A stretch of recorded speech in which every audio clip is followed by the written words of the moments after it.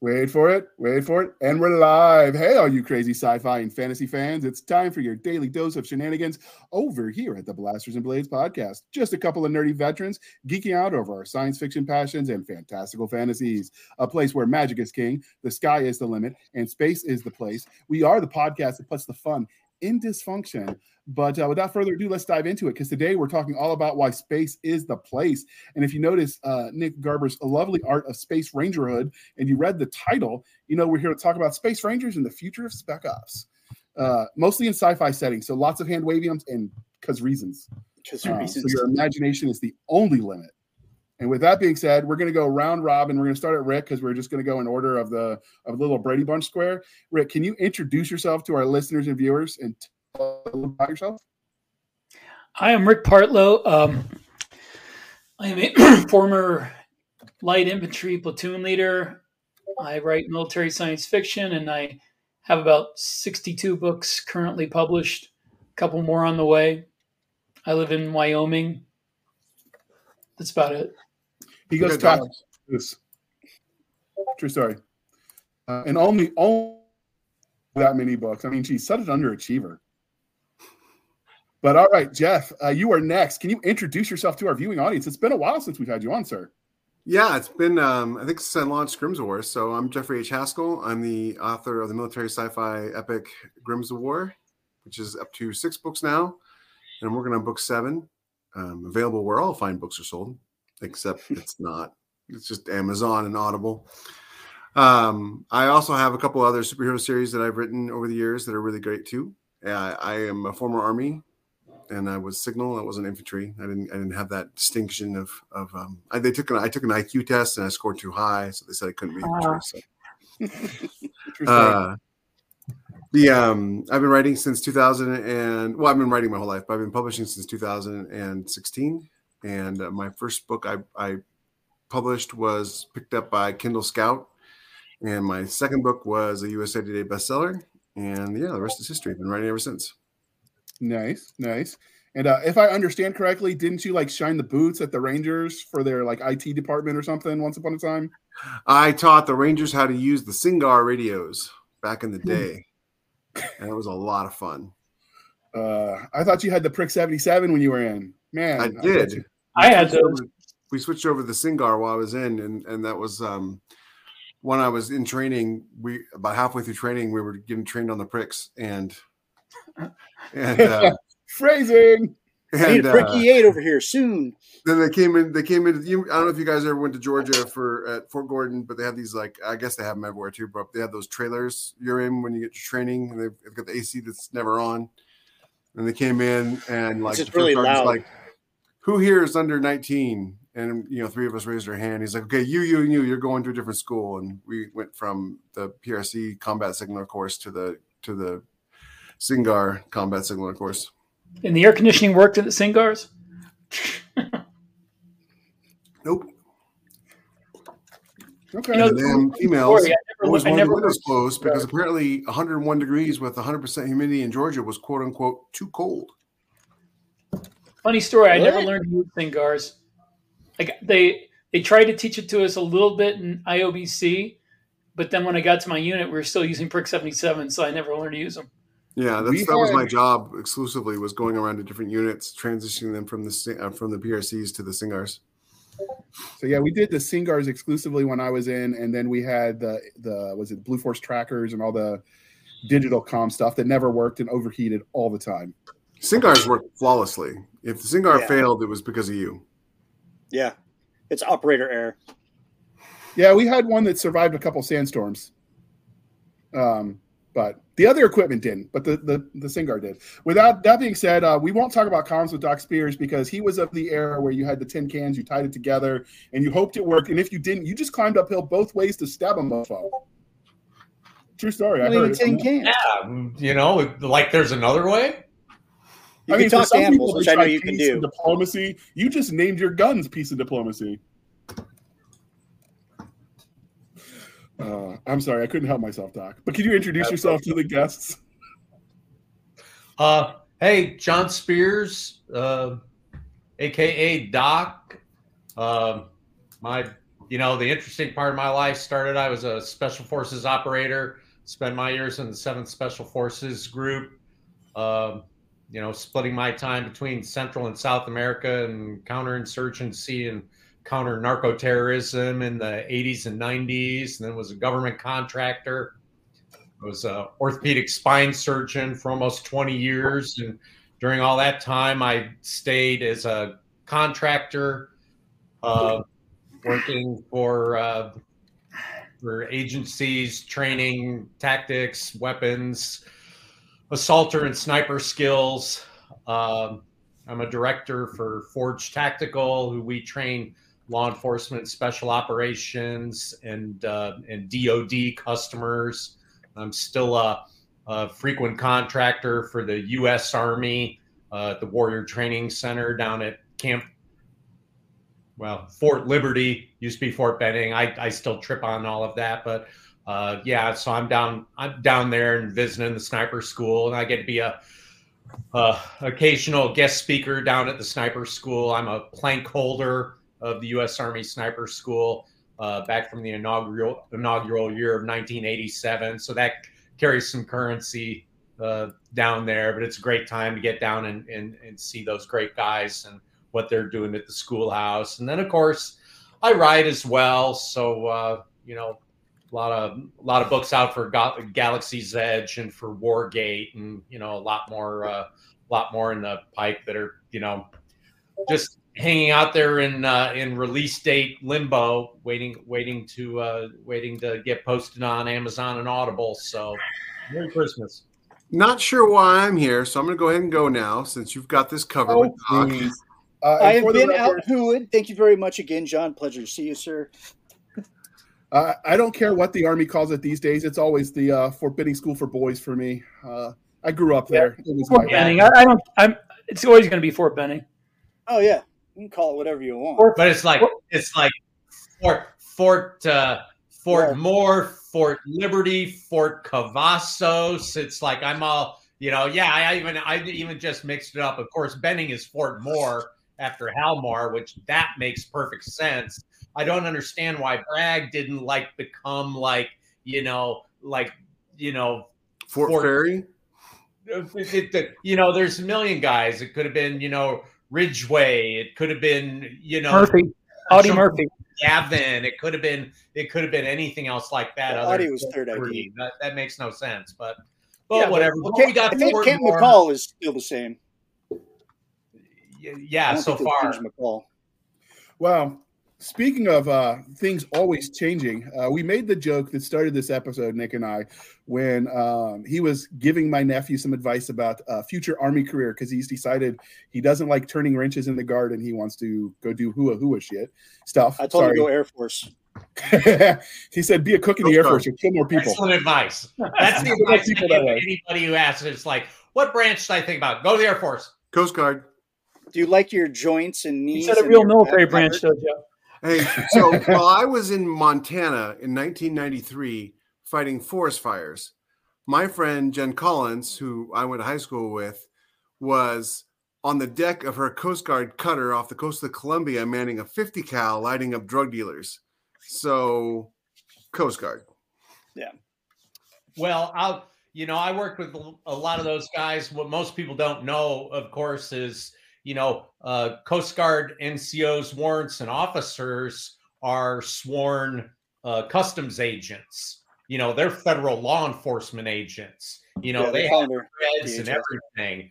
And, I can remember I was teaching at the Blackwater facility, back when it was Blackwater. And, of course, they've got a lot of lakes there and stuff like that where they practice VBSS, and it's all full of Coast Guard guys. And that was in the mid 2000s where I first, got hip to the idea that those dudes do more VBSS, in the Gulf and the Southern Atlantic than anybody else does. And they're credentialed customs agents. And those dudes are, they're at it real world, every day, day in and day out. So yeah, definitely Coast Guard is no joke. I think those dudes do some cool stuff. And actually, it's like I've worked with their snipers before in the Hitron mission. Super cool mission. So long and short, there are some very cool things that you could do in the Coast Guard. But on top of that, it's a lot easier to stay in. And she's like a E7 or E8 now, and she's about to retire. And, with us who were doing stuff, we got 4 to 6 years in, and our knees are killing us and our back's killing us. And we're like, I'm done with this crap. And then you have that JR's case getting blown up a couple of times. Yeah. You have that epiphany where like, crap, I'd have retired right now if I'd stayed in. Like, this would be my retirement. But when he was given that advice, the discussion of the U.S. Space Force soldier airman, whatever, Guardian, I guess. I don't know. Who knows what they call themselves? The Guardians. They're really called Guardians? Yes, are they really? Yeah. They really needed to have someone less stupid, with more testosterone running in his manhood to have picked a better name for them. I'm trying to be considerate because I know you want your kids to be able to listen to this episode, Jeff. Well, they had to choose between Defenders of the Earth or Guardians of the Galaxy. I reject both of them. I mean, I would have just gave them all Navy ranks. They should have gone with Navy ranks. Yeah, I mean, eventually they're going to be in boats up there anyway. So, but you guys are fleet. You're Starfleet now. You got the same symbol and everything. But so because of that, we realized that there was something there for a topic about Space Rangers. And then that's alone is a joke, right? Buzz Lightyear jokes inserted here. Space Ranger.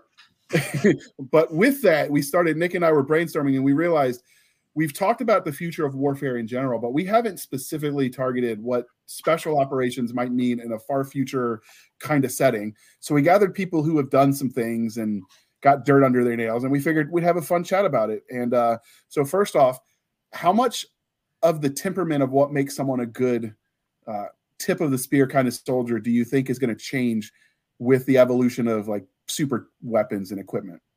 It won't. The mentality still needs to be the same. You got to be comfortable being uncomfortable. You got to find a way to win. 90% of special operations and what we do is all brain power. So I kind of laugh when being capable of hurry up and wait for days or weeks at a time, and then suddenly be popped off somewhere is going to come in handy, whether it's sitting on in an airfield in the Middle East or sitting on a spaceship somewhere. I'm a science guy, so I really approach everything from a technology point of view because technology dictates tactics all the time. And for the most part, when new technology comes out, people try to work it so that it fits into the mold that we're already familiar with. Lockheed's got that new laser they're putting on ships, and it's basically going to act like a Sea Whiz, but a laser. So a lot of like what they'll do mission wise and stuff like that will depend on tactics. But I don't think the intestinal fortitude required to do the stuff that special operations does would in any way change human wise. I don't see how it could, based on what some of these things they have to do, the things they have to do. I mean, you can't be, it's not an egalitarian system. It's pass fail. And if you fail, you die. So. Okay. So what technology do you see, since you mentioned you're the science guy, do you see coming into play for the future? I mean, obviously any technology that they're going to need spec ops generically is going to be the same technology the average grunt or sailor, because fundamentally in space, I imagine you're going to have fighting troops a la like a Marine Corps kind of deal, and transportation ship type people, space fleet, whatever. The kind of troops generically that all of them are need is going to be the same because the environments are going to be the same. So what would be the next level equipment you would think for someone operating at the highest level? This might be a better question for Doc, since he's familiar with all. He's written a few books on it. Should have just read one of his books on air for an hour. Have you ever played? There was this old game, a Tom Clancy game called Ghost Recon that came out years ago. Like we've had new versions of it, but the Advanced Warfighter. And one of the neat things they did about it was they went and they looked at all the stuff that was like cutting edge, like ruthenium polymer and stuff like that, and they threw it all into the game.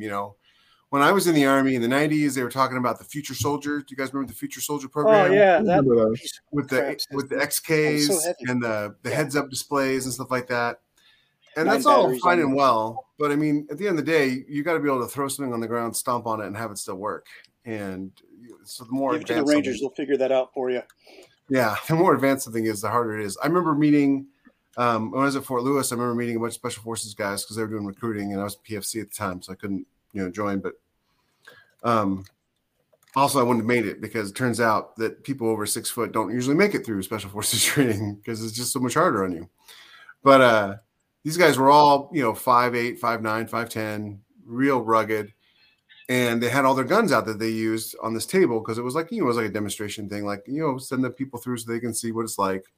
And I remember looking at their guns, and I'm fairly familiar with guns at the time. And I'm like, that's an STG-44, and that's a grease gun. Why are you guys using those? And like, because you can get parts for them anywhere and they never break.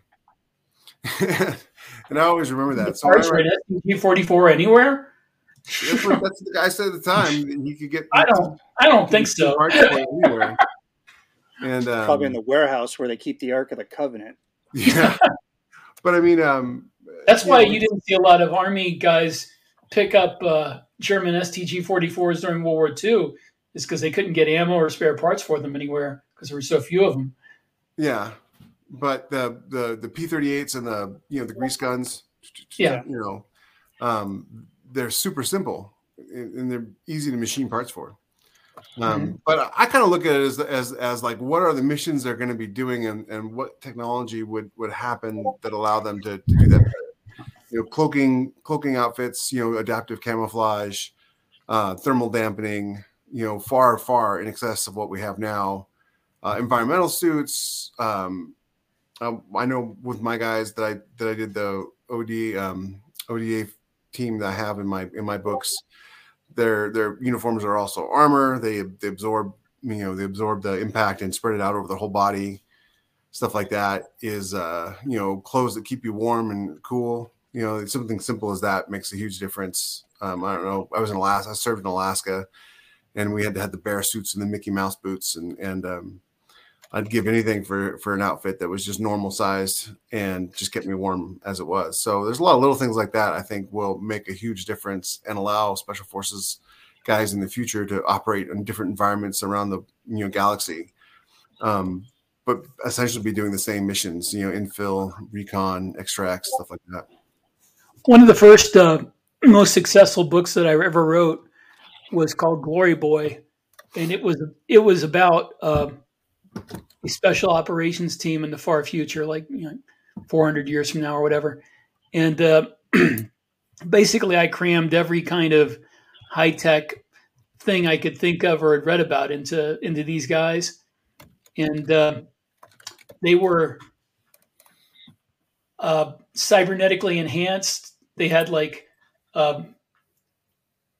it was something that I invented called Biomer, which is like a biological electric reactive polymer, like grown in a lab. They implanted it over their regular muscles and under their skin, so they were stronger and more resistant to damage. And they wore suits of it as armor, because you could run an electric current through it and it would harden selectively. So it served as like an exoskeleton sort of, as well as armor.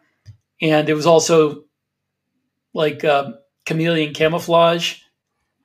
And basically they cost, as much as a spaceship, each of these guys. And they had all the bells and whistles. They dropped them on planets in these stealth pods that were coated in, sensor absorbent material, had them go behind enemy lines and things like that. So that was the most high-tech stuff that I put into any of the books with Special Forces type people. So what about you, Doc? I know you wrote the Dark Operator, which was the special operations, the tier above special operations, really, in the Galaxy's Edge universe. And you've written those kind of characters in your other books. So what do you think the future of that looks like if you had to sort of try to condense it down? Well, and bear in mind, we're all stealing this for our next book, so choose your words carefully. It breaks down in a couple of different ways, and it's not been different throughout the history of warfare. Trying to define special operations. In the modern context, what's developed in the last 30 years is delineating out the different kinds of special operations based on the units that perform them. And it breaks down basically into two groups. There's special operations forces and there's special forces. Special operations forces, primarily, if you're thinking of the direct action elements, and let's break it down into like the Army component, is of course is 75th, right? And direct action elements. If you're looking at special operations and the subset of that, which is done by special forces, now you've opened that up into the full spectrum, which becomes, all the core missions, and this will build up, and you'll understand why. Is UW, unconventional warfare, which is the key mission, and then kind of the flip side of that is counterinsurgency and foreign internal defense. Then you got all of the other kind of softer special forces missions. Special reconnaissance or strategic reconnaissance, civil affairs support, intelligence missions, counterterrorism, counter-proliferation missions for weapons and mass destructions. And that's like the whole panoply, the full spectrum of what special forces brings to the table.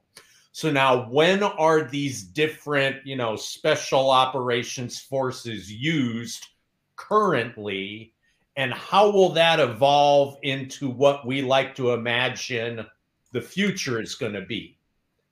Special forces are used primarily when there is a human terrain to negotiate that's a primary part of the mission, versus there are strategic or tactical level objectives, hard objectives, which are solved through direct action missions. So let's think about this in our preferred future, however many years ahead. If we're going through a period of time where we don't have other planets colonized to the point where they have developed into different polities, right? We're past the stage of colonialization, right? The planet colonies have developed their own unique cultures, and now they have broken away from whatever Earth government seeded that colony, and they are their own distinct polity. Now becomes the situation where how might an Earth futuristic special operations force be put into play as foot soldiers of their government's foreign policy, right? Unconventional warfare is basically the mission of where you're enhancing or you're enabling a insurgency force or a revolutionary force to overthrow their own government, right? And that is the core special forces mission upon which everything else branches from. So that's why you have that full skill set of working in urban environments, in rural environments, of all your different methods of infiltration, all of your sexy, scuba and halo and hey-ho and other kind of crazy stuff. And what's that going to look like? I write a lot about orbital and suborbital infiltration, which is essentially like halo or hey-ho, as a way to get on site. But then it's going to be the same thing, is the converse of that, when you have, either it's like, say, you have colonies on other worlds that are still linked to us as a polity.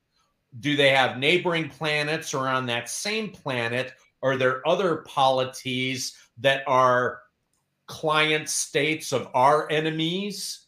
You know, are our special forces working to destabilize the other polities, the client states of our enemies on that world?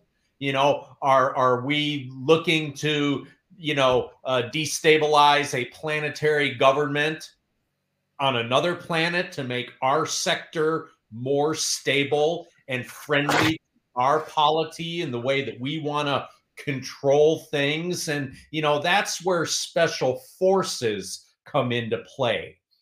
Short of that, if we're in a period of, you know, it's like I say, just that diaspora where we're exploring space, and you're going to have special tools and tactics and capabilities to like, you know, do VBSS in space, you know, and things like that. You know, it just depends upon how you want to define things. Some of those will be bread and butter missions for like Space Marines. Some of them, depending upon, you know, are there hostages involved? Are there, you know, are there special materials that have to be recovered? That's going to fade more into what would require a more specialized, truly special operations force who has the training and the capability and the support to be able to pull off those kind of missions. You know, so you know, two basic, you know, direct action, unconventional warfare, special operations forces versus special forces. And if it's hard to understand, that's okay. We've got an entire Department of Defense who doesn't understand it. You know, every time, like, you know, DOD has tried to say, like, well, you know, what do special forces really do? You know, then you have the kickoff of Afghanistan, and basically 2 A-teams and a handful of ground branch guys secure the entire country, you know, in about a month and seat a new president. Then they say, oh yeah, I guess that's what special forces does. You know, or you look at like the recently declassified Dead A Berlin, Special Forces Dead A Berlin, that spent damn near 30 years, you know, doing unconventional warfare prep all throughout Eastern Europe for, you know, when the Russians finally went for the Fulda Gap, unconventional operations would have essentially, you know, destroyed their ability to wage war from behind their lines. And you say, oh yeah, that's what special forces does.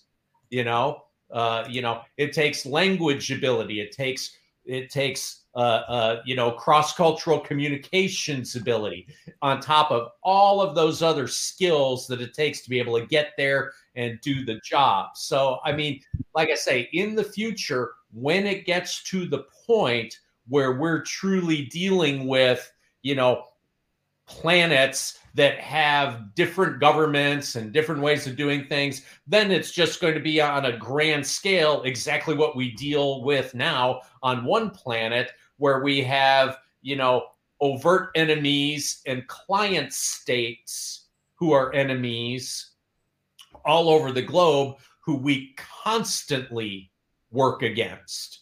You know, and that's it doesn't matter if the balloon's up. It doesn't matter if guys are getting combat patches and CIBs or not. Special forces guys are out there doing that mission somewhere in some country, everywhere in the world, every day of the week. And it's been that way since about 1958. And that's what it'll look like in the future.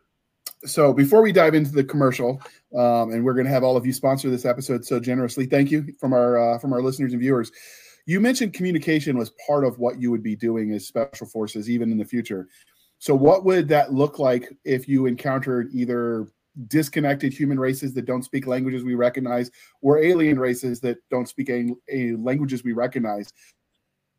What does communication look like? Because special forces would be the tip of the spear. I'm thinking along the lines of what the Green Berets did in Vietnam, where they were interfacing with the local indigenous tribes that were potentially resistant to the North Vietnamese. How does that happen when you don't have a base of language?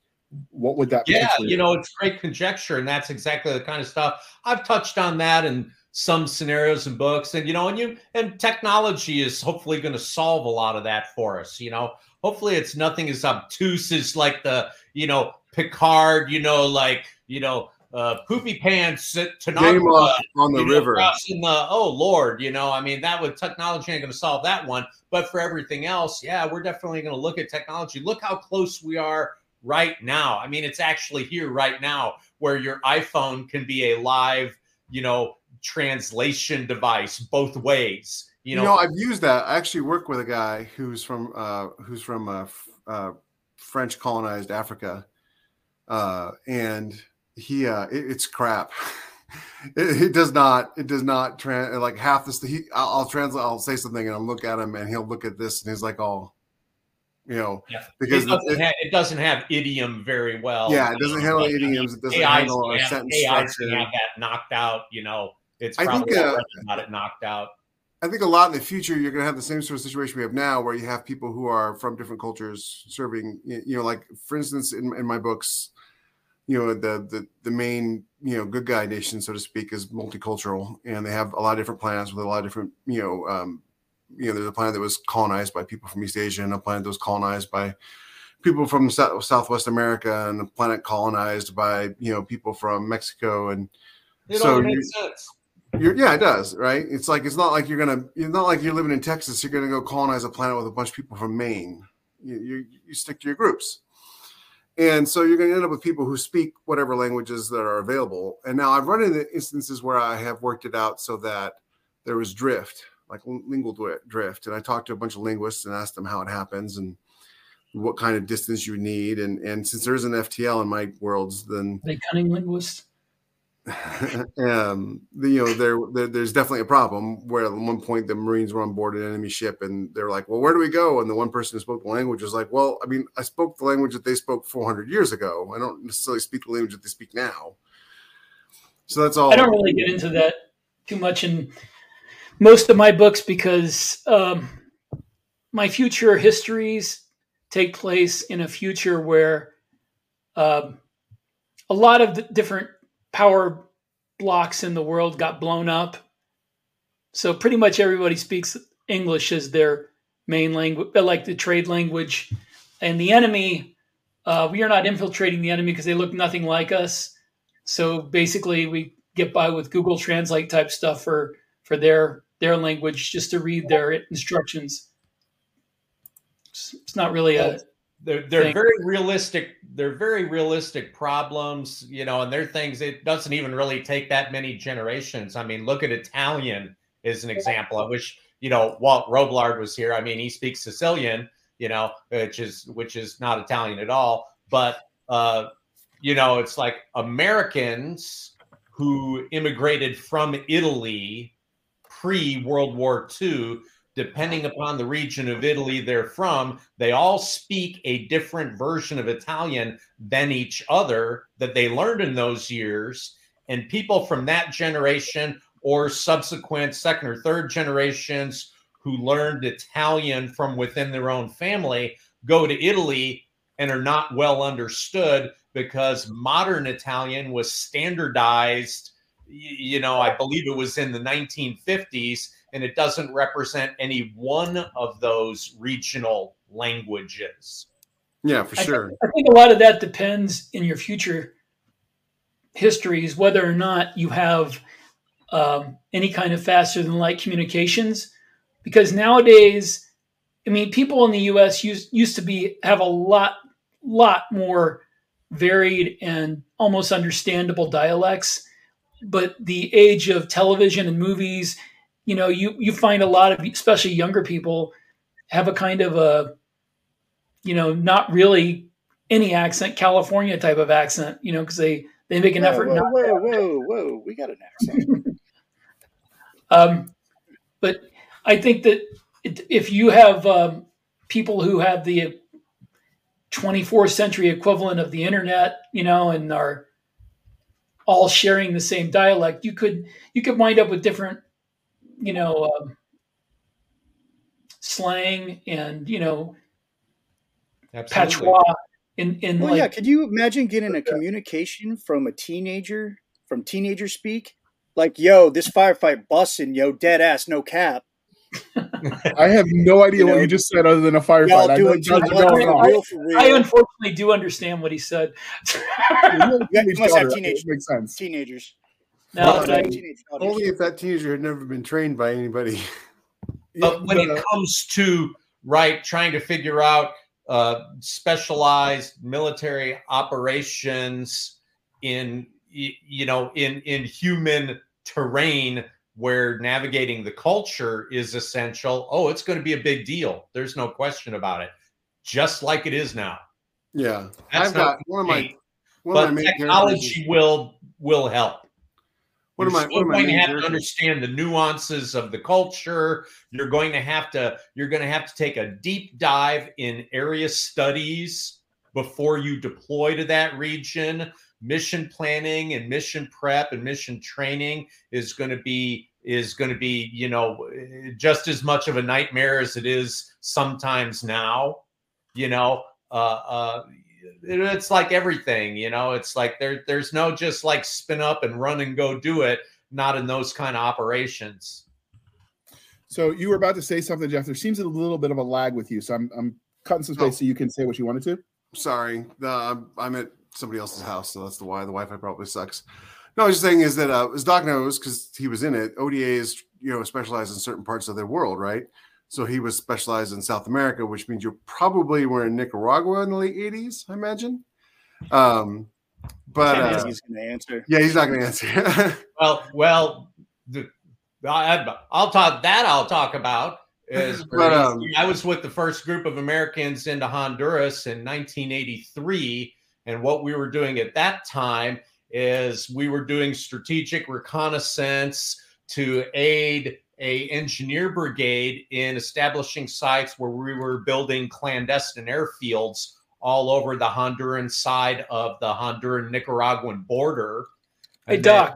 We're going across the border into Nicaragua along likely avenues, high-speed avenues of attack from Nicaragua to help the engineers set up sites to build tank traps. To keep. Hey, Doc, you wouldn't happen to know a Colonel Froberg, would you? Yes, I do. I knew him very well. He was my battalion commander at 3-7 in 86, 87, and 88. He went on to be, if it's the same guy, he went on to be a college ROTC professor of military science. Yep, which was pretty common. SF, senior SF officers and SF NCOs, especially guys who were getting away from a command track. That was like a he was my PMS in ROTC. Yeah, he's a outstanding guy. Ali Garcia was his sergeant major, who was a SOG guy, who ran hatchet teams, with SOG, and that was the generation above me. At one time, the guys who I had with me, based out of Panama, who we did the El Salvador, Colombia, Bolivia, Peru missions constantly. All those senior guys were all SOG or Dead A or SOG and Dead A, blue light, guys who would bounce back and forth to CAG and stuff like that. It was a real cool group of guys to be like their boy and to like learn from back in those days. But yeah, I knew Froberger pretty well. He was a great commander. So speaking of greatness, we've got you three volunteering your current projects as the sponsors of this episode. So Rick, what's the current thing you've got selling that you want to pimp out to our listeners and readers and viewers? Well, by the time this comes out, I think Drop Trooper 14 Collateral Effects will have come out recently. So that would be the one that I would encourage people to take a look at if they're a fan of the Drop Trooper series. Okay. All right. What about you, Jeff? This is coming out on the 20th of December. So people are getting ready for Christmas and they need the next big read. Well, if you've read my series, A Grim Decision came out October 10th, and it's 4.7 stars on Amazon. It's selling really well.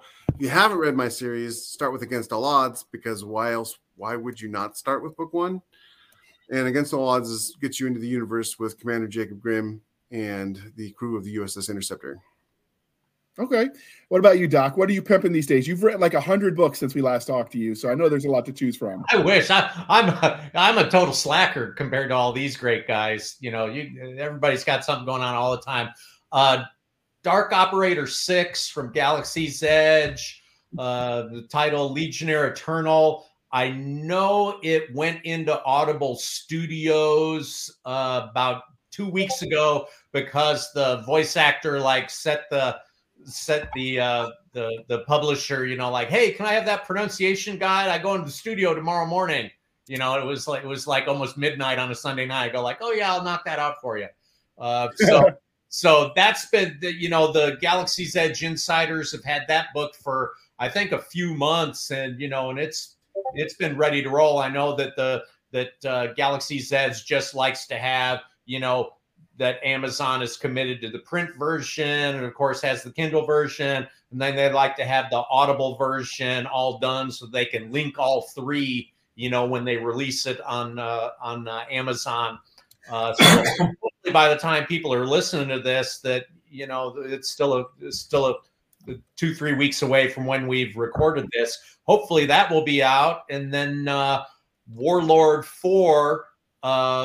If you're into the Warlord series, which that's kind of an homage, John Carter of Mars, Special Forces A-Team, ends up on Mars, and that whole kind of scene and how they deal with that. It lets me bring a lot of very contemporary things into that setting, which makes it a lot of fun. But Warlord 4 will be out sometime, early first of the year. You can check it out on DocSpears.com.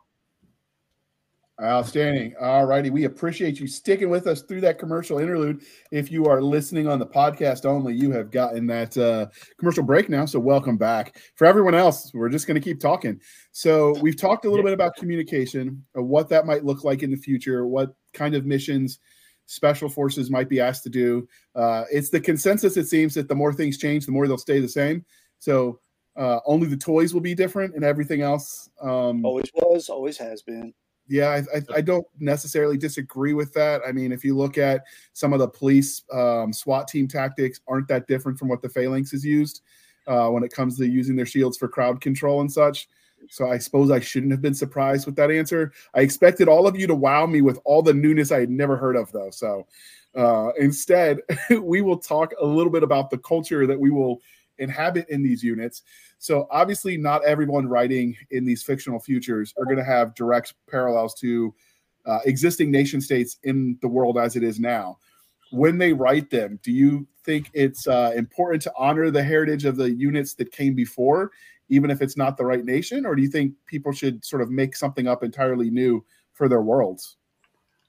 Well, I think that if you want to be successful in writing military science fiction, you would better stick to, if you call your unit Marines, they're going to want you to have the exact rank structure and command structure of modern day U.S. Marines. And if you don't, they're going to get ticked off and they're going to yell at you.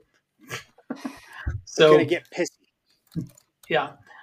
So like in my Drop Trooper novels, I say right away in book 1 that the Commonwealth Marine Corps is not a direct descendant of the U.S. Marines. It's a coming together of U.S. Marines, British Royal Marines, U.S. Airborne and Ranger units. It's like all of that came together for this unit. So some things are kind of Army and some things are kind of Marines. And people are like, oh, that's not right. This is like, this rank should have been here. Like, no, this rank didn't exist in the Marine Corps as late as like the 1950s. So this 300 years from now, it's going to be different, but you will get yelled at if you deviate even slightly. So anyone who's listening to this who thinks that the merging of military cultures doesn't create change, I challenge you to visit schools like the Citadel, VMI, Texas A&M, Virginia Tech Corps of Cadets. I think there's someone in Georgia. These senior military colleges that are joint forces, North Georgia Military College, is that the one? Georgia Military College is the one I'm thinking of. And there's a few SUNY Maritime. Well, that's just mostly Navy and Coastie, so not really. But like those military colleges, you see, because you've got enlisted and officer personnel to run those programs from all the services, and you watch the cultures merge, and suddenly you get Army guys calling it a parade deck instead of a parade ground. And I'm sure you get sailors calling it a latrine instead of the head. I mean, stuff happens when you merge cultures. So what about you, Jeff? Really What's your opinion? I'm Army, but I write primarily Navy and Marine Corps, though there is some Army guys in my books. And so because of that, I had to do a lot of research to get everything right. And by research, I mean, I watched a lot of movies and read a lot of books. So it's stuff I would have done anyways. But I also talked to a lot of people who, you see those guys at Costco and they always got the Navy hats on, little World War II hats, Fletcher class destroyers and whatnot. And I always stop and ask those guys a ton of questions about what it was like to be on those ships. And, you're not wrong. Rick's not wrong. I mean, like I messed up. I've got multiple POVs in my book series, and one of the sub POVs is a group of Marines from a unit called Bravo 25. And I messed up calling a Lance Corporal a corporal. And I had a couple of Marines email me, like, in the Marine Corps, we always use the full rank. They're always a Lance Corporal. They're never just a corporal. Because in the Army, it's like, you don't say Lieutenant Colonel, or at least when I was anyways, you don't say Lieutenant Colonel, you just say Colonel, or Sir. That's what I always called them. Or if you're smart, you avoid them. Wait, what? Yeah. Well, I was Tomo, so there was no avoiding anybody. I was the guy they called in the middle of the night to come fix the rat nest that they created. So good job, S3. Yeah. So yeah, exactly. So it's the research is like the most important thing. Research, obviously, I've got I wish I was at home because I got a ton of books I can pull out and show you, like all the different military books I have, military history books, weapons books, things like that. And then, autobiographies by people who are in, Audie Murphy's To Hell and Back is a great one, because no matter what the nomenclature however the nomenclature changes, soldiers, sailors, Marines, and airmen, they all treat each other kind of the same way. Like, I got a buddy who was in the Air Force, and we were at Dragon Con, and we were giving each other the same kind of crap. It doesn't matter that he was Air Force and I was Army. And same thing with my Navy friends and my Marine friends. So other than, Marine friends, when they get angry, I just throw them a couple of crayons and they're good. And so it really is. It's just like getting the people right, getting the person, getting the people and their motivations right, and the services right, and then the details of that service right. Just like anything else, except it's like doubly more important in the military, because half of your audience, if not more, are people who have served, and they'll know instantly if it's not right. I recently read a book that had Army ranks on Navy ships, and it was just like, I couldn't get through it. Okay. So when you speak of how some things never change, for anybody who's gone to any of the Roman ruins on the forts at like Hadrian's Wall or any of the other places, they were drawing penises back then too. I mean, yeah. Oh, I'm sorry. Cover your ears for the kids listening, but they were drawing phallic symbols back then. I mean, obviously some of it was religious in nature, but you will never convince me that every one of those people drawing those body parts were doing it just because they were worshiping some fertility. I'm sorry, Sergeant. This dick pic is religious. Yeah, that's it. Exactly. There was I recently saw a 2600 year a parchment from 2600 BC, probably not parchment, probably papyrus, that was translated due to AI, and it was a soldier writing a letter to the pharaoh asking him if he could help him find the people who took his clothes at a party because he got drunk last night. And it was the soldiers who did it. So that was 2600 BC. People don't change. The whole idea that we're somehow more civilized or whatever, it's just not true. We're the same exact people we were 2,000, 4,000, 6,000 years ago. I was just in St. Augustine in Florida in October, and there's an old castle there. They call it the Castillo de San Marcos. Yeah. It's one of my favorite places outside of that city. The city is one of my favorite places to visit inside the continental United States. That is my go-to stop as soon as I get time off, because, get that lovely little veteran card with Parks and Federal Park Services, which that falls under. I go in for free while everyone's waiting in line like a sucker. I'm like, that's right, Captain Garber coming through. Hey, that recruiting office was open for everybody, right? I'm just saying. It was. It was. Must be nice to have those VA benefits. But I think it's the east side of the Castillo was all Bs. It was all barracks on the bottom floor. And not one of those walls was absent of a dick. Not one. Someone even drew themselves taking a crap in the facilities of that time. And I'm like, soldiers have not changed ever. And I doubt they will change. And if you're going co-ed, there are female body parts too. I'm just saying people are going to be sketching things on the wall. You ever want to know how the soldiers feel about something? Read the graffiti on the latrine. Did it say for a good time call? Did it say for a good time call VIIX to XI? Yeah, a long way to the mess hall. You know, I've seen it. Vesuvius was here. You know? So Doc, so how do you think it's important? Because you wrote units that were completely disconnected from Earth units. Do you think it's important to try to make those ties, or do you think there's room for completely new? Well, you know, I believe in you know, being a big tent kind of writer. You know, I want to attract everybody, but the core of people I'm writing to are us.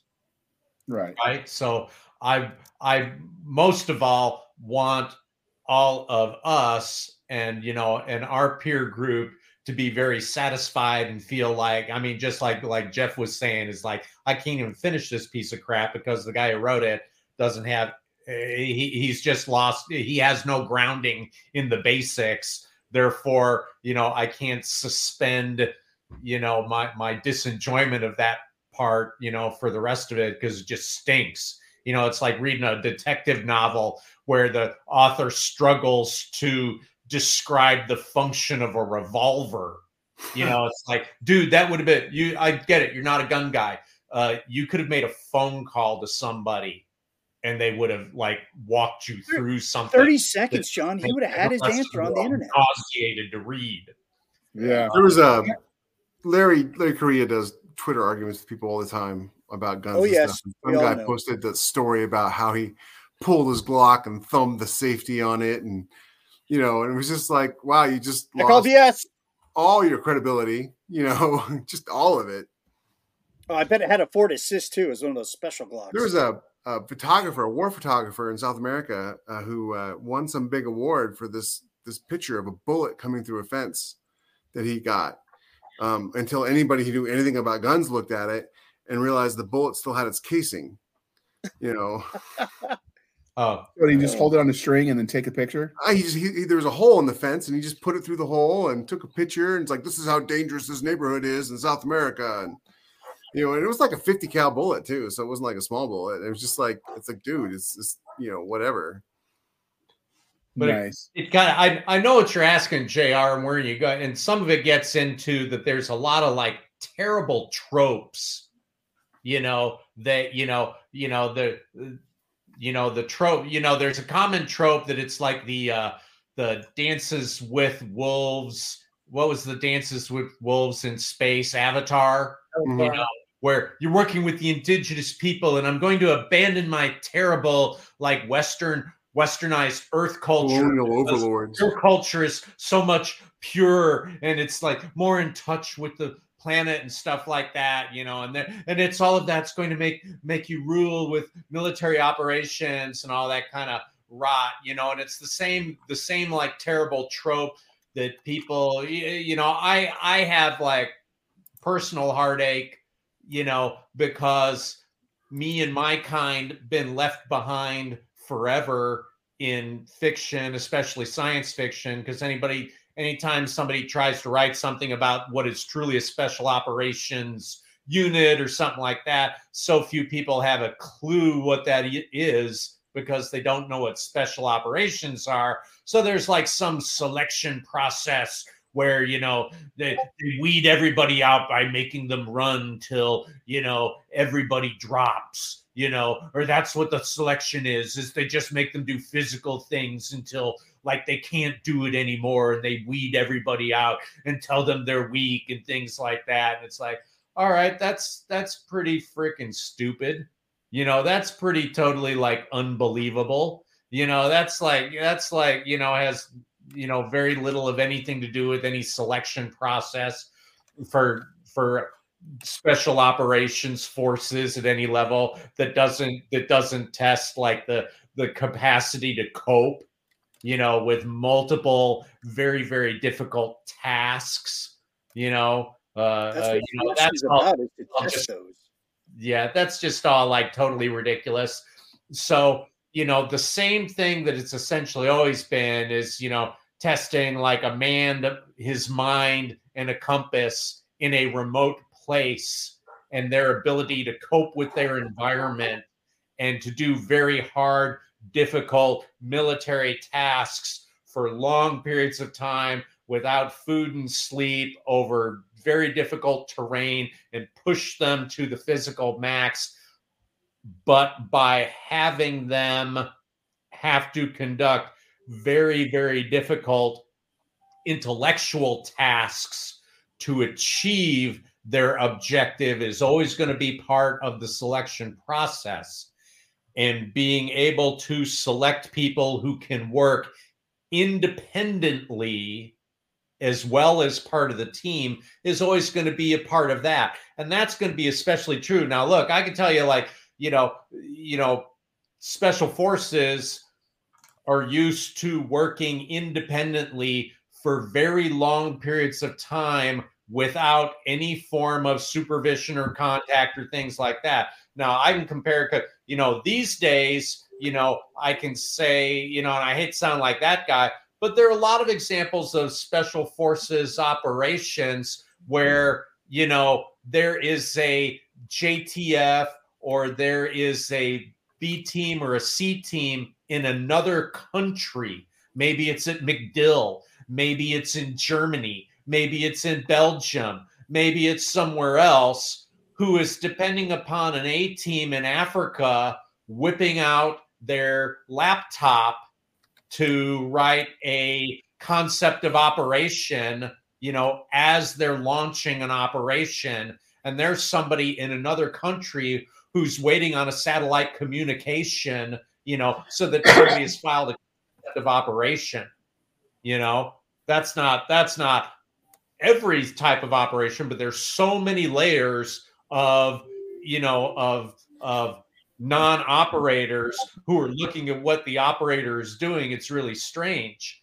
I can tell you there are times where, like, I would be on a single man, a 2-man, sometimes a 4-man, and rarely a 12-man mission, where we would be gone sometimes 6 weeks, sometimes up to 3 months or more, with no communication with the United States foreign mission based in the embassy of the country we were working at, much less with any other higher level of special operations command. It was expected that you were performing your mission, and if they didn't hear from you, you must be performing your mission, and it must be doing well. The idea that is happening today is like that concept is gone. The idea that like SATCOM allows you to like, we want to know what you're having for lunch, we want to know it now. That's gone. When we go into this future where we're looking at, individuals or teams being sent on a special operations mission somewhere, it's going to be back to that model. And it's going to be more important than ever that that's emphasized in the selection process and the training for those operators, that they're able to operate completely independently without oversight for extremely long periods of time, because the distances are going to be extreme. Yeah, it depends on the technology you're using to travel. I know for my books, I primarily focus on Navy. And so I looked at a lot of Navy missions because they're on a destroyer, and destroyers don't determine the outcome of wars, but they do a lot of secret missions. And I looked at a lot of secret missions that destroyers performed and light cruisers throughout World War I and World War II. and the Fletchers that after World War II, fighting the communists and stuff like that.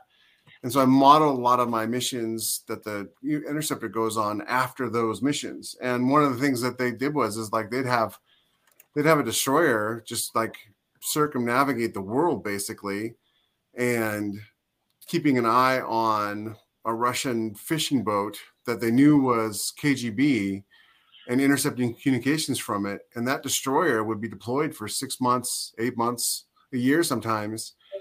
And you got to think that when you're on a ship like that and you're the captain, so to speak, you're not answering to anybody. You're doing your own mission. You've got a mission and you're doing it. And so one of the things I was really careful about was when the main characters got to integrate back into the fleet, is coming back under that whole, like, why, I'm the master of my ship, but I'm not the master of my fate anymore, because I just spent 2 years on secret missions, which the Navy calls it secret squirrel stuff.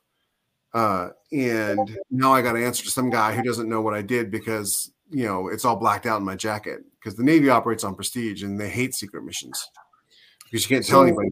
All the military, it's called unrated time in the Army, where, if you're operating for an extended period of time where you don't have a rater or endorser over you, it's unrated time. So that's primarily you're working with other government agencies and stuff like that. And that still comes up with guys who it's like, right, they went on one of those missions and the people they worked for really liked them. So they, asked for him to stay for another year. So you'd have guys who ended up with like a couple of years of unrated time, who, is as far as like, the Department of the Army is concerned, we don't know what you're doing. So we don't know that you were actually performing, according to standard and things like that. And guys who fell behind in the promotion scheme, that's very common, even in special forces where it's fully expected that you're going to be doing those things. It still ends up working against guys.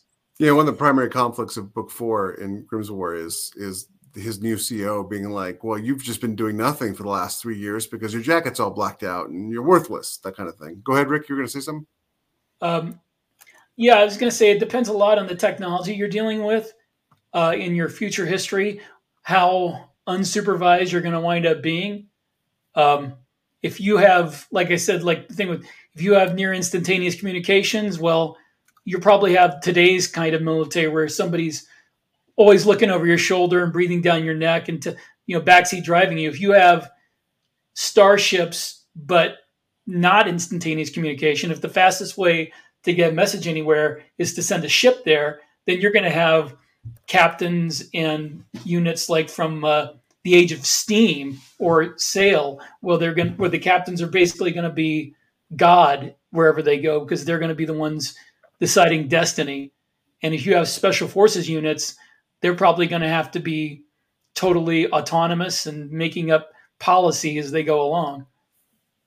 There's a reason they called it gunboat diplomacy back in the day, for that very reason. And so one of the things that struck me, Doc, when you were talking about some of the training tropes that everyone throws in there because they don't really do their research on what special forces might look like, or what they find isn't as sexy and exciting as what they want it to be. But you were not far off from describing the trials that a young Spartan warrior might have gone through a long time ago when it comes to testing him, whether he's ready for manhood. A knife and a cloak and go out in the woods and come back and don't die. Like the ancient equivalent is still there, I think, for what you guys talk about as the training for various tiers of the special operations community. Well, because they all have a different mission, they want a different product, so there are a lot of similarities in many of the aspects of selection, but emphasis on the most basic skills, that rely on virtually no technology is going to continue for a long, long time. Yeah.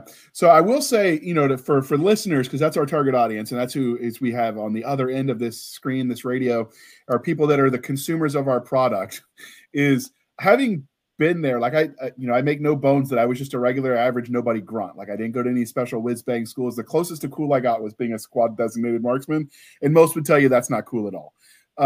And so, and then I thought it was pretty cool. But when I was, you got a Mark 12. I mean, you're the man.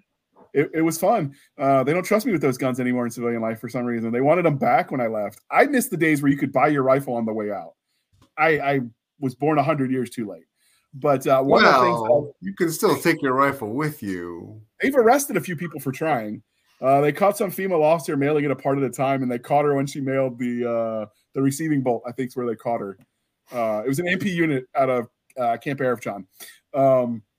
But one of the things, actually, most of that stuff, I mean, it doesn't come up as often, but it's all on like the on CMP. You know, it's down in Talladega, the civilian marksmanship program. I mean, same way you could go and buy a M1 Garand or a 03 Springfield or something else like that. Very, very frequent. I mean, it was about 7-8 years ago, a lot of Mark 12s were coming up on there. Same with, M40s and stuff like that. So just saying, it's like, check the CMP website, if you really, want like a crane produced Mark 12, they pop up every once in a while. Yeah. I was more thinking of the one I specifically carried as opposed to just a same model of what I carried. But I'd say I know. I think who was it? Dwayne Liptak from Magpul. I think he ended up through CMP buying like his very like M40. Oh, that is awesome. But one of the things I learned writing Special Forces troops when I wrote the reservists, because they dealt with regular, the reservist unit dealt with actual Spec Ops types characters, is it is sometimes difficult when you're dealing with people that are so professional that everything they do is basically like a well-oiled machine. It can be difficult to write them as personable, actual characters you care about, because when they're on point, and it is almost robotic. So I do cut people a little slack because I try. That's when I realized I write the everyman because that's what I know and that's what I love. I in my books, the people who are in that special forces unit, when you're seeing things through their eyes, they are very conflicted and dealing with all sorts of personal crap inside their head. But later on in other books, you see them through the eyes of regular grunts, and they see them as like robotic superhumans who do all this stuff, and they're like in awe of them. But, having read the book before, they're just regular people inside. That's actually a genius way to do it, is to show the internal and then the external. Just because of the nature of the book I was writing, I didn't have the option to do both, but I do think that's a good way to do it. Well done, sir. You get a cookie. Someone told me Rick's a pretty good writer, so he, it must be true. I've read some of his short content. It's phenomenal. I'm surprised he hasn't won a Hugo yet. I did an ODA team for my last for Know Thy Enemy, which is book 5. And it was a big deal. It was a big part of the book. So I did my research. I read Road 315, the Special Forces team that was in Iraq. And I read the story about the guy who got the Air Force Special Forces up and running. A bunch of other books that I've read over the years. And one of my favorite books was by Jack Coughlin, he was a Marine sniper. And whether you're special forces or a grunt, or you're just somebody who gets put in a situation where you end up in a firefight and people die, it all has an impact on you. Coughlin talked about how every time he shot somebody, when the mission was over, he'd go to find a supply closet and he'd cry for 5 minutes because he couldn't, he had to deal with it right then and there and then move on. And so one of the things I did to make my guys really personable, at least I thought they ended up being personable, was the leader of the team. He wouldn't hesitate to kill somebody if they were a threat, but if they weren't a threat, he didn't want the weight of their death on his soul, because they'd killed so many people over the years, it was starting to weigh on them, and he didn't want his team to have to deal with that. And a couple guys tell me that was fairly accurate. I've never killed anybody before, I don't really know, but certainly seemed right when I was writing it. Okay. And Doc's giving me the thumbs up with a head nod, so I think I did it right. Yeah, well, it makes sense. I mean,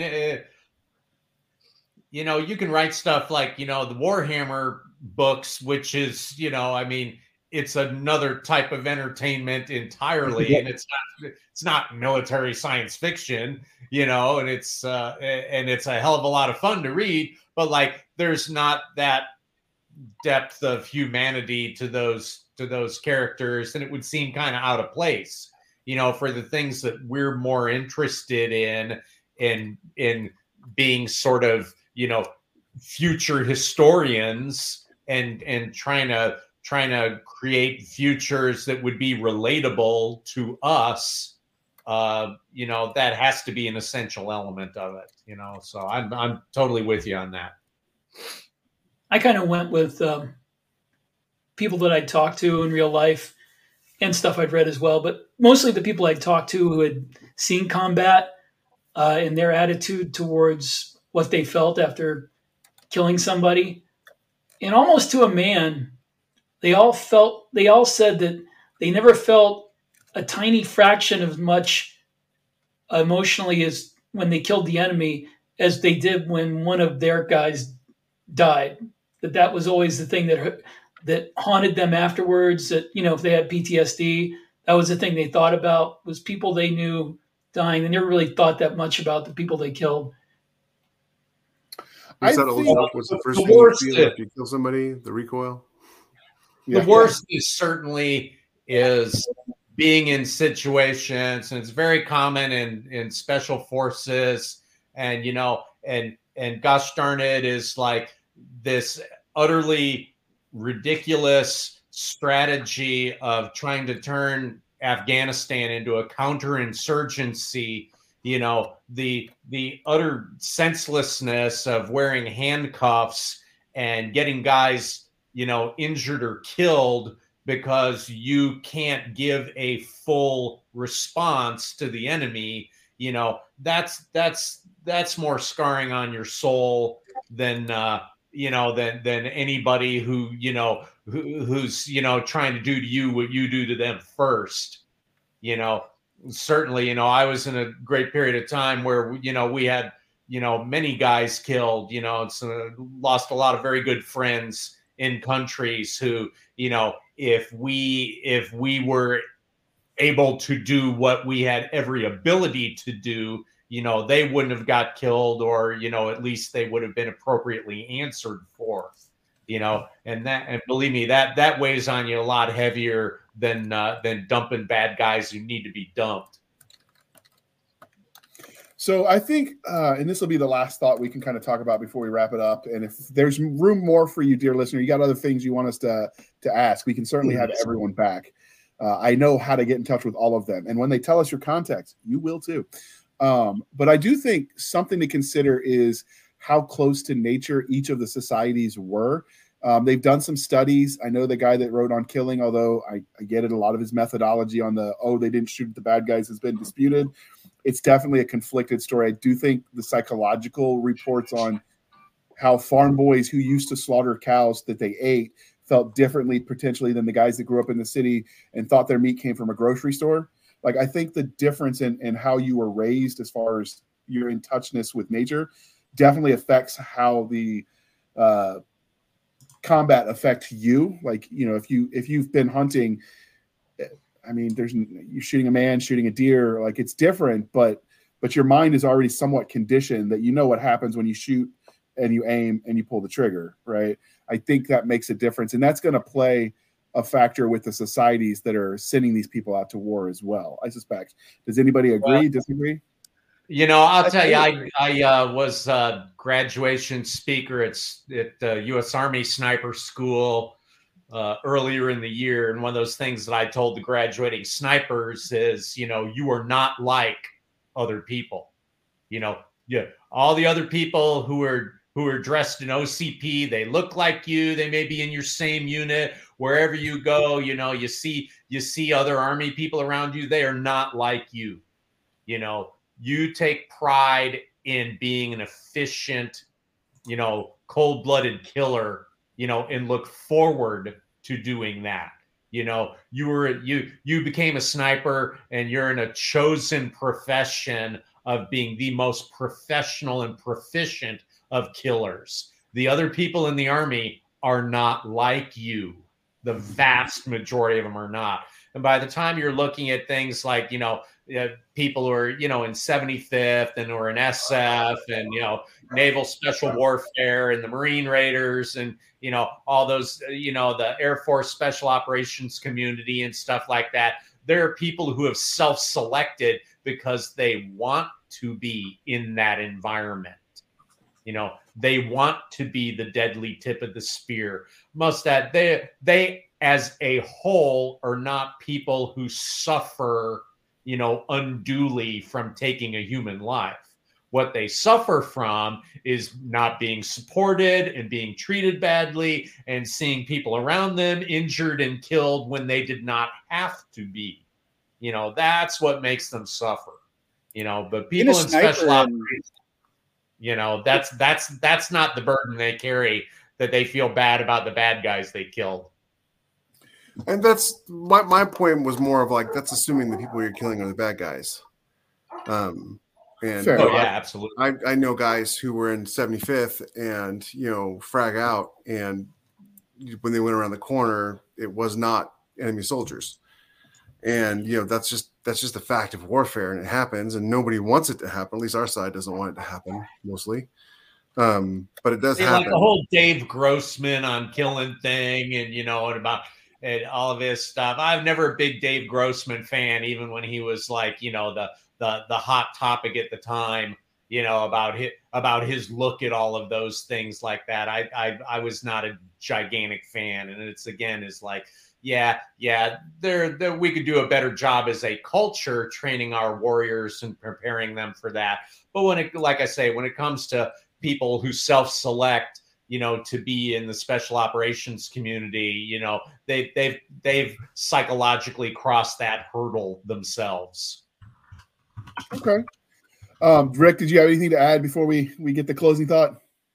Well, I was going to talk about like the whole thing where the Army went to using silhouettes and pop-ups and things like that for shooting and to try to get more line soldiers to get over the reluctance that people normally have to shoot somebody else.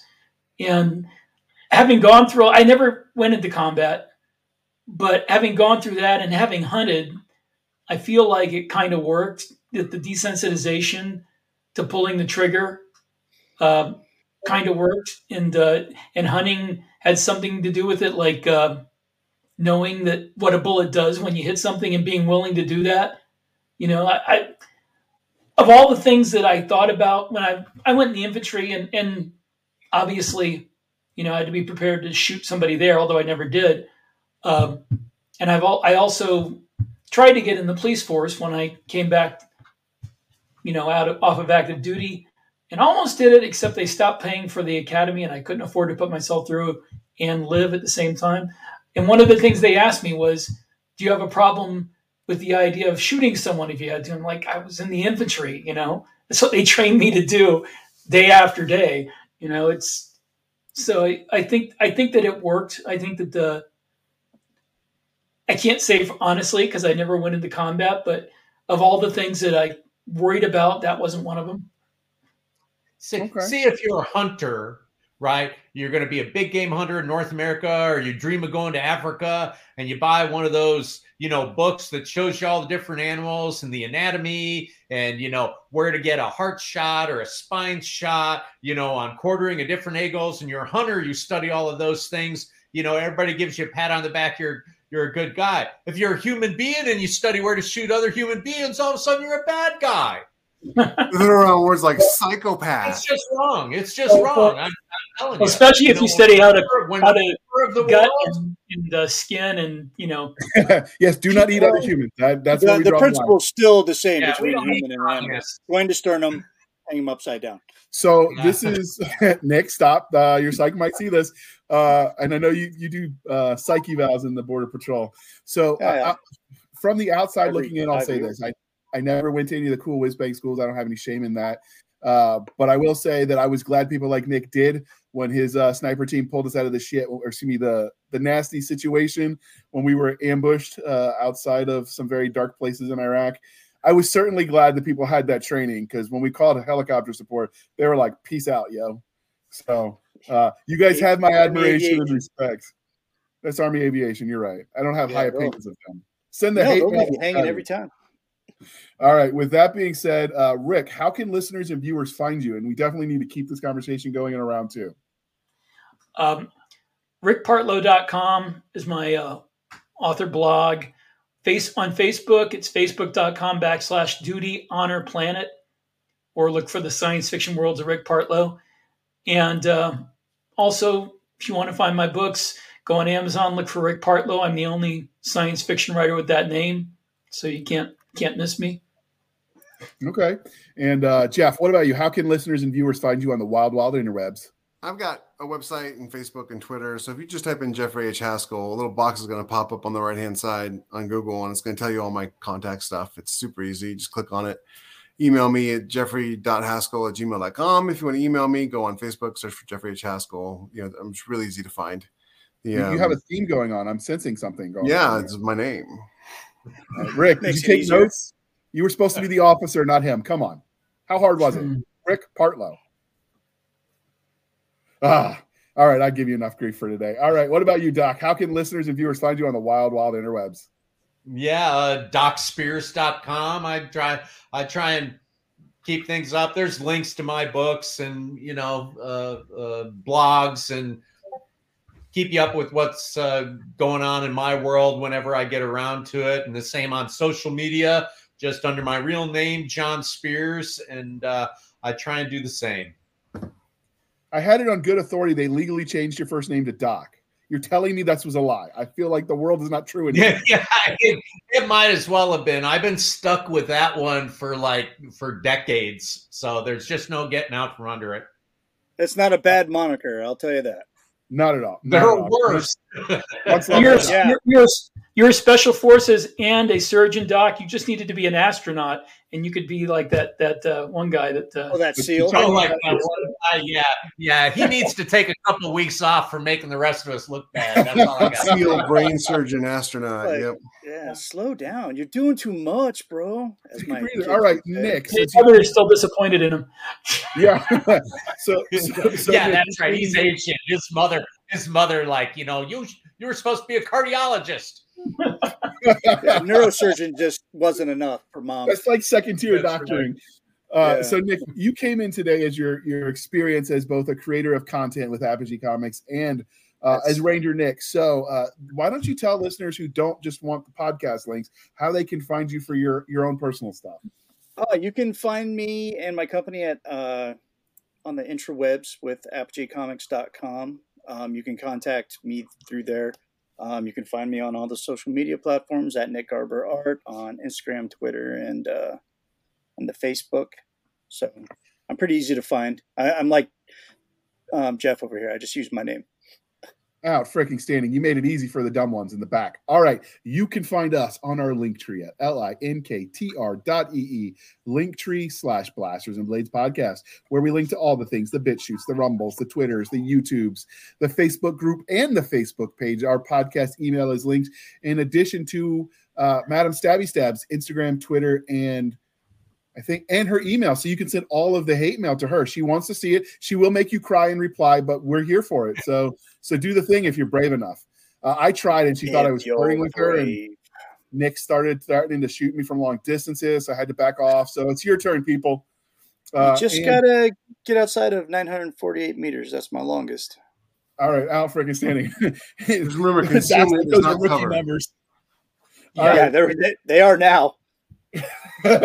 And you can find us on our website at anchor.fm/blasters-tack-and-tack-blades. Again, anchor.fm/blasters-tack-and-tack-blades, where for as little as 99 cents a month, you can help keep the lights on, or you can support the show more directly at buymeacoffee.com/author J.R. Hanley. Again, buymeacoffee.com/author J.R. Hanley. Be sure to put in the comment section that it is for the podcast, and I will keep my co-hosts duly caffeinated. They will drink some of that coffee brand coffee like it's going out of style. By the way, links in the show notes.